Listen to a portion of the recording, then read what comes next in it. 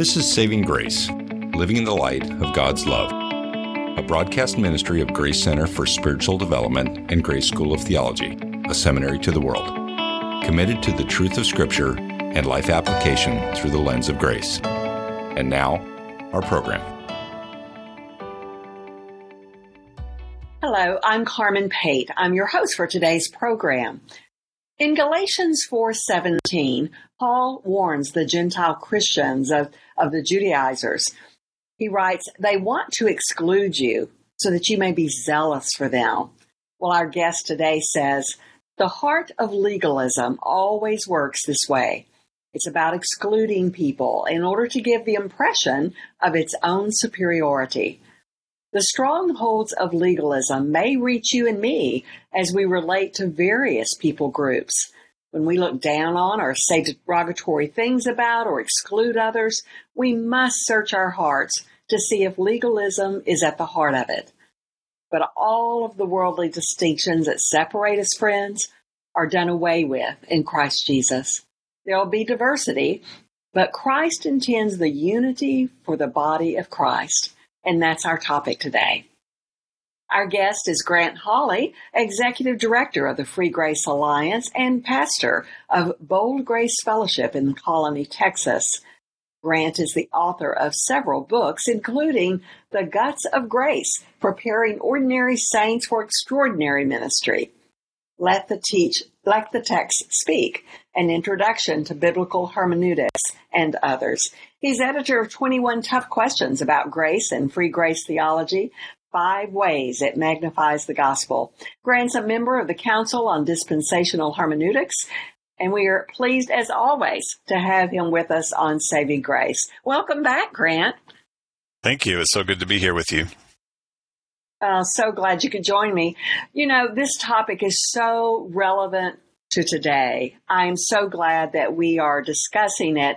When I think about the divisions that we have in our society, Grant, whether it be race or politics or sadly even church denomination, the Lord certainly has a message for us, I think, in the passages we'll be discussing today. So let's put this topic in historical context of Colossians.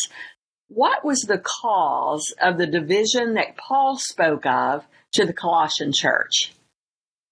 It's a great question. You know, the main thing that was happening seems to be cultural, as it is so often in the New Testament, especially relating to Paul's letters, since he was the apostle to the Gentiles. He was out there, and every time he went to a place, he would speak to the Jews first in that community, but then he would also speak to the Gentiles and tell them the gospel and get a church started.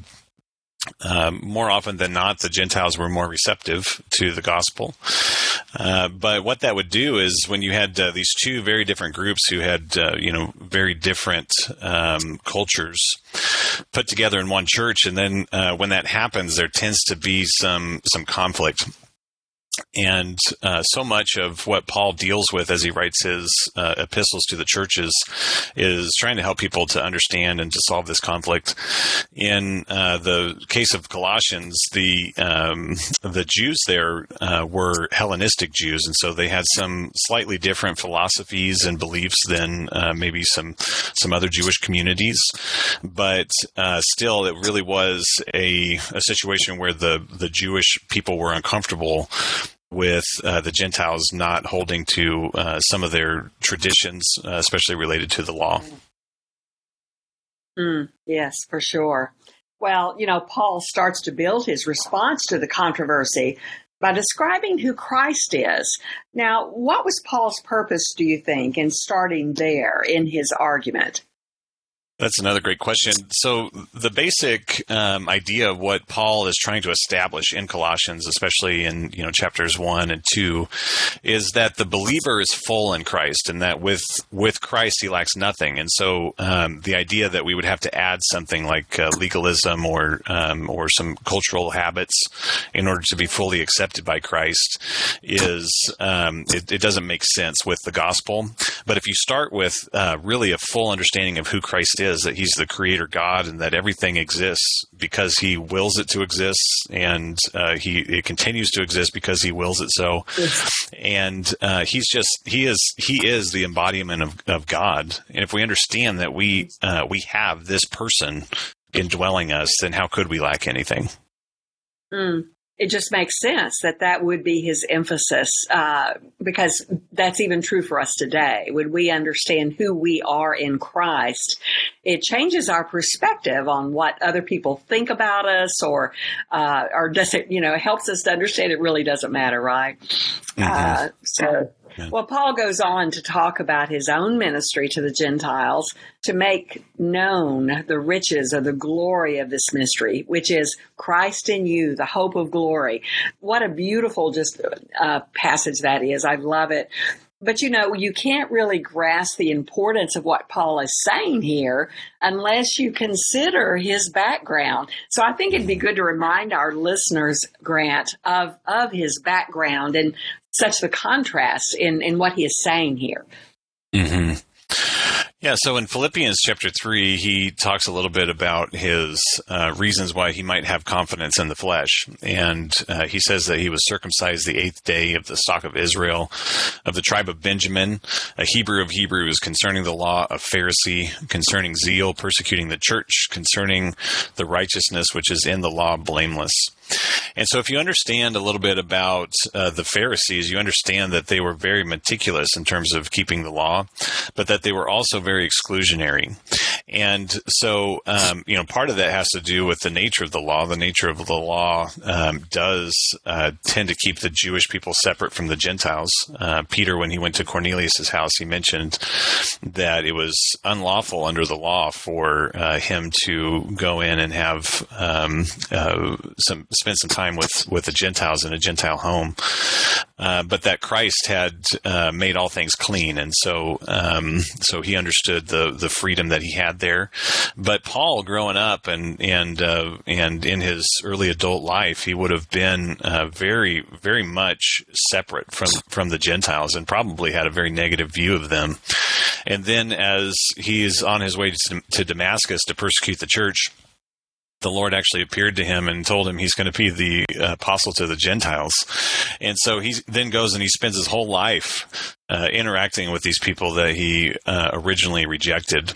And so if we understand really what Paul was what kind of taboos and other, cultural hangups he had to get over to become the apostle to the Gentiles and to dedicate his life to that, it really does, change how we understand his interaction with the Colossians, and, just what a change that Paul had to go through. And so when he's asking other people to go through a similar change, we can understand that he's already been there. Yes, he absolutely has. And going back to that verse where he says, Christ in you, the hope of glory, and he's talking to the Gentiles, he recognizes Christ is in them just as Christ is in him. So he truly had made a transition there. And, as you recall, someone with that background would normally have nothing to do with the Gentiles, and yet Christ did transform Paul's way of thinking. Were there other evidences of Paul's attitude toward the Gentiles in other writings? Do you mean, before he came to Christ or after? No, afterwards. Some other things that would indicate, his love for the church. Absolutely. Yeah. So, so many of his letters are dealing with this issue, and you can see in Galatians, he's so angry, as he's writing that. And it's not that he's mad at who he's writing at. He's mad that, they're allowing themselves to be, diminished. Okay, and they're allowing themselves to be hurt and excluded, and that they're not really fully understanding their position and their value in Christ's eyes. And so, as he writes that, you can see this frustration, that's expressed, and he says that they're being foolish, and He says at one point in Galatians chapter 5 that he could wish that those who were troubling him would cut themselves off, and the word actually means to mutilate themselves, regarding an allusion to circumcision. And so there's definitely like kind of a mama bear attitude that he has towards the Gentiles there, and he says in there he calls them my little children, and he talks about he's laboring again in birth pangs for them, so that Christ will be fully formed in them. And so, he just had this intense love for them. And if you look at also the suffering that he went through that's chronicled in 2 Corinthians chapter 11, you don't do that for people you don't care about. And so he went through intense suffering for the sake of them because he loved them very much. He did. And, Grant, that's such a lesson for us as well as believers, that just the transforming power of Christ in us, right? He can take away all of our prejudices. He can cause us to love those who have hurt us. He can cause us to just want to pray for them and help them and become that mama bear for them. Only Christ in us could do that. So I just think it's a beautiful testimony that we have the privilege of reading Paul's story. Well, explain, if you will, Grant, what Paul was referencing in Colossians 1:24. He says he is filling up what is lacking in the afflictions of Christ. What does he mean here? Mm-hmm. Yeah, so if we pull that out of context and we don't really understand what he's talking about, we could think that maybe he's saying that Christ's sacrifice was insufficient. But that actually goes very counter to everything he's saying in the book, is that, Christ and what he did is enough. But what Paul is saying there is that he's referring to the work to build the church. And so Christ's sacrifice itself didn't send out preachers, or didn't do the preaching for people. It didn't plant churches. And so Paul's suffering that he went through, that was maybe afflictions that he dealt with because these things weren't taken care of in the sacrifice of Christ, meant that he had to go from place to place to place and endure persecution and endure hardship just to get from place to place and all those sort of things. And so there was a lot of suffering there that was just related to the work that's necessary in order to build the body of Christ and plant churches. And so, our brethren all around the world are going through similar sufferings today, but, Paul is a great example of someone who was willing to do that. Oh, yes. And even as you were saying that, I was thinking of a missionary I've been praying really fervently for here recently, who is suffering much in order to build the church there and to train pastors and to grow the gospel of Christ in that area. Thanks for that clarification. Well, I love your insights on Colossians 2:6. It reads, "As you therefore have received Christ Jesus the Lord, so walk in him." And, I've always believed that was saying, you received Christ by faith, so walk in him by faith. And, of course, that is truth. But you see that Paul intends his readers to apply the scripture maybe in another way. Explain that. Yeah, I definitely think that what you're saying is true, and I do say the same thing when I'm teaching that passage, that he is indicating that we received him by faith, and so we should walk by faith. But as you're going through chapter 2 of Colossians, you can see that he's making this strong case that they don't need to change culturally in order to be accepted by Christ or to walk in him in a faithful way. And so what he's saying there, and this is kind of similar to how he uses that language in 1 Corinthians chapter 7 regarding marriage.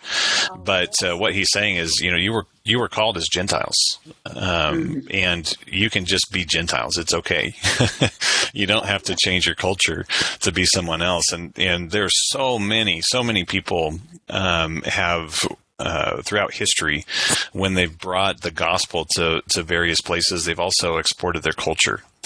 And that can be, sometimes there's beneficial things from certain cultures that can help other cultures. But when it comes with a suggestion that the culture is superior or more pleasing to the Lord because of extra biblical things, then those things can become a means of creating kind of a tiered system between one group of believers and another, and some of those things persist. It's kind of heartbreaking to see. I've spent a bunch of time in Africa, and I think we're going to talk a little bit more about that later. But recently, I was in South Africa, and I learned something that just it shocked me and broke my heart. Is that there's a very common belief in South Africa that the prayers of white people are more effective than the prayers of black people.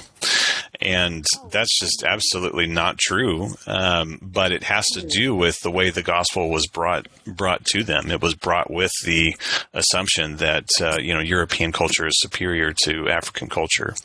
And so some of those things can have an effect that lasts even today, and people can feel just because of their skin color or because of their culture being a little different that the Lord loves them less, or that he's less active in their lives, and it's just not the case. Wow. And we certainly need to do everything that we can to make sure the truth is out there, that he loves us equally. He truly does. Amen. Wow. Amen. Wow. Well, just as you said, you just returned from Ghana, Africa, where you shared the good news of God's grace, his peace, his love, his freedom. And you speak about the love of these precious brothers and sisters in Christ, the love that they have for the Lord, and how welcoming they are for people to come into their country and bring the gospel. And you say it's sort of surprising, considering the atrocities that were committed by false teachers in times gone by. Explain what you know about those atrocities, and even what you just shared is horrible. So, but I know that you learned more while you were there. Yeah. So that first thing I mentioned was from South Africa, but we did go to the Apartheid Museum and things like that, and we saw how Christianity was actually used as a tool to oppress the people there. But in Ghana, it was even worse. We went to the Cape Coast slave castle, and it's just the most heartbreaking thing I've ever experienced, is to go through there and listen to the tour guide to explain everything that happened. And the thing that broke my heart the most is, we went down into the male slave dungeon. And this is an area it's really not very big. It's, I can't tell you exactly how big, but there's 4 chambers in there, and they would house about 1,000 people in there, and it's dark. And, we were walking around on this floor that, was, this is a little bit hard to say, but, the floor itself, there was about a 2-inch covering that was made up of hardened feces and human remains, and sweat and blood and all those things from the people that were in there. They didn't have any way to relieve themselves without it just being on the ground, and about a third of them died. There was roughly 3 million people that went through that slave castle at one point or another as slaves. And, again, about 1 million of them died.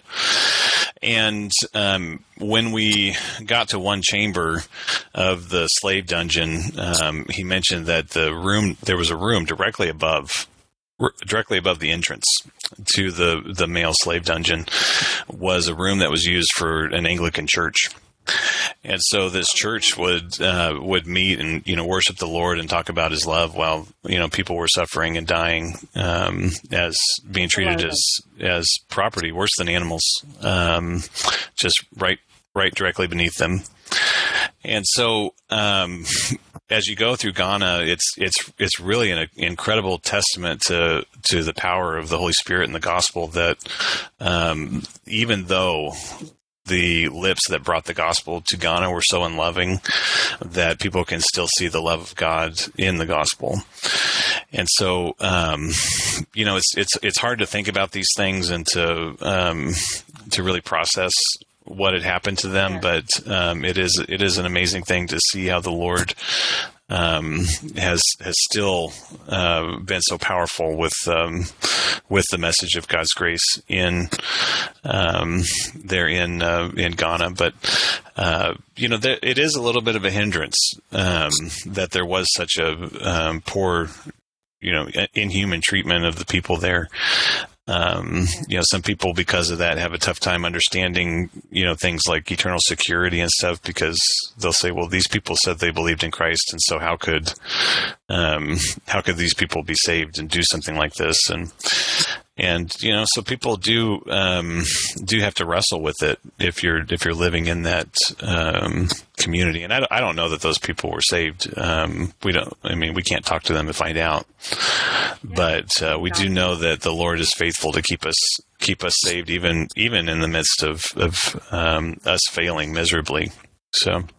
Oh, well, it's truly a testament, yes, of God's faithfulness, His love.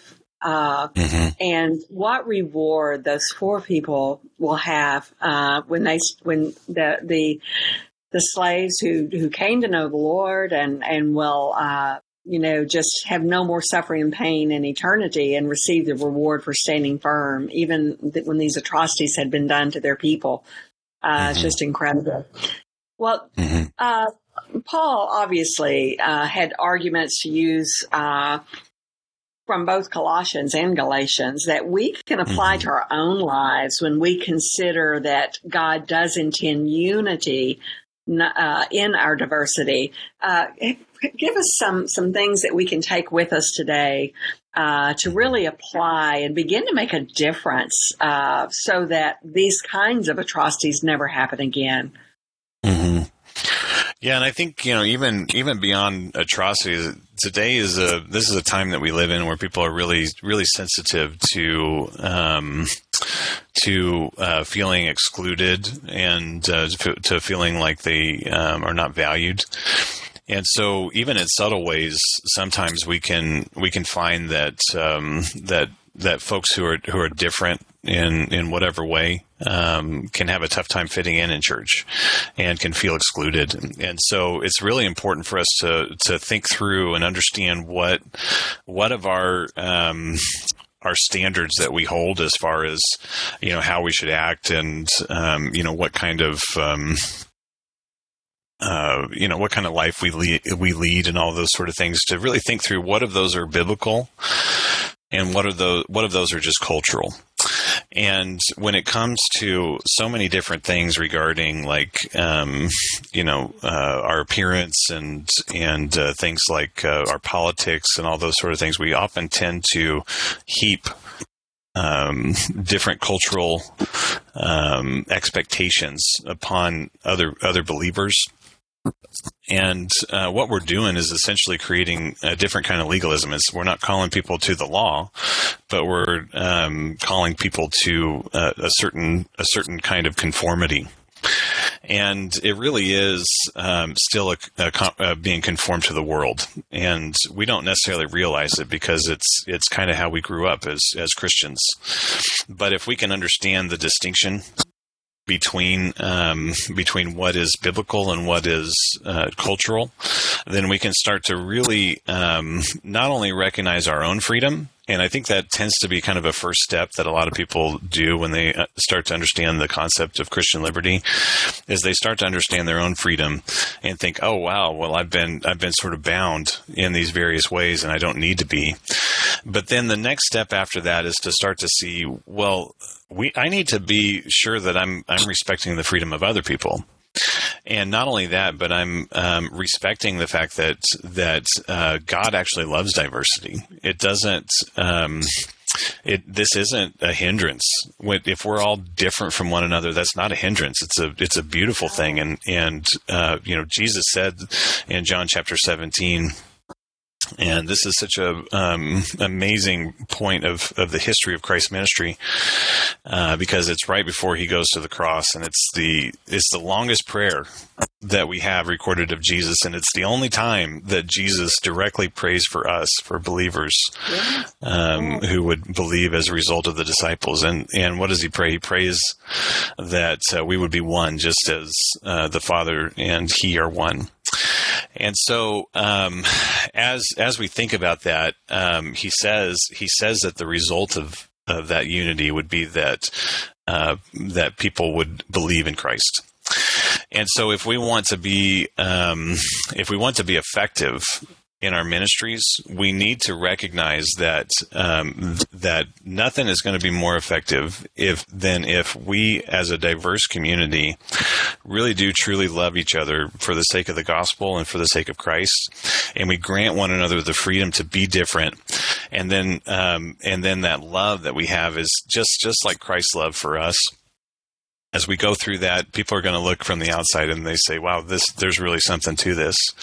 But, if we keep, fighting and magnifying the differences to the exclusion of different people, then we're going to find that people are going to look at the church and say, well, it's no different than any other religion or any other social club. So there's a mandate that we have to not only to accept people who are different, but also to be really vocal about it, and to help people to really understand that God loves them. This is what Paul was doing. He said that the literal translation right at the beginning of Colossians 2 is like, I want you to know how much I fight for you. And all those who haven't seen my face in the flesh, and the idea that he's fighting for is that their hearts would be encouraged, they'd be knit together in love, and that they would understand the full assurance of all of the wisdom and everything else that has to do with that mystery. That is, as we mentioned, is Christ in you, the hope of glory. And so if we can embrace that, we can be vocal about it, we can really make a difference, and we can have a much more effective witness. Oh, we truly can. I can just see churches that let the community know by their actions and their deeds that this is who we are. We love you. We welcome you. We want you to come and worship with us, and treating them equally. No matter the difference, that church will grow. That church will grow. Well, amen. Thank you so much, Grant. So enjoyed this. You have just excellent insight of the scriptures, and reminding us today of the unity that God intends for the body of Christ is just beautiful. And thank you, our listeners, for joining us today. We've put information about Grant, about his books and Free Grace Alliance on our Saving Grace program page at gsot.edu. That's gsot.edu. While there, check out the opportunities offered here at Grace School of Theology, of course, seminary degrees, and our Grace Center for Spiritual Development. There you can find Bible studies and other resources to deepen your faith and your knowledge and love for the Lord. Tell others about saving grace, and remember, the love of Christ can never be earned and can never be lost. You've been listening to Saving Grace. For more information about Grace Center for Spiritual Development or this program, visit our website at gsot.edu/center or download the Grace app through your smartphone. Views expressed on this program may not always be the views of Grace School of Theology or its leadership.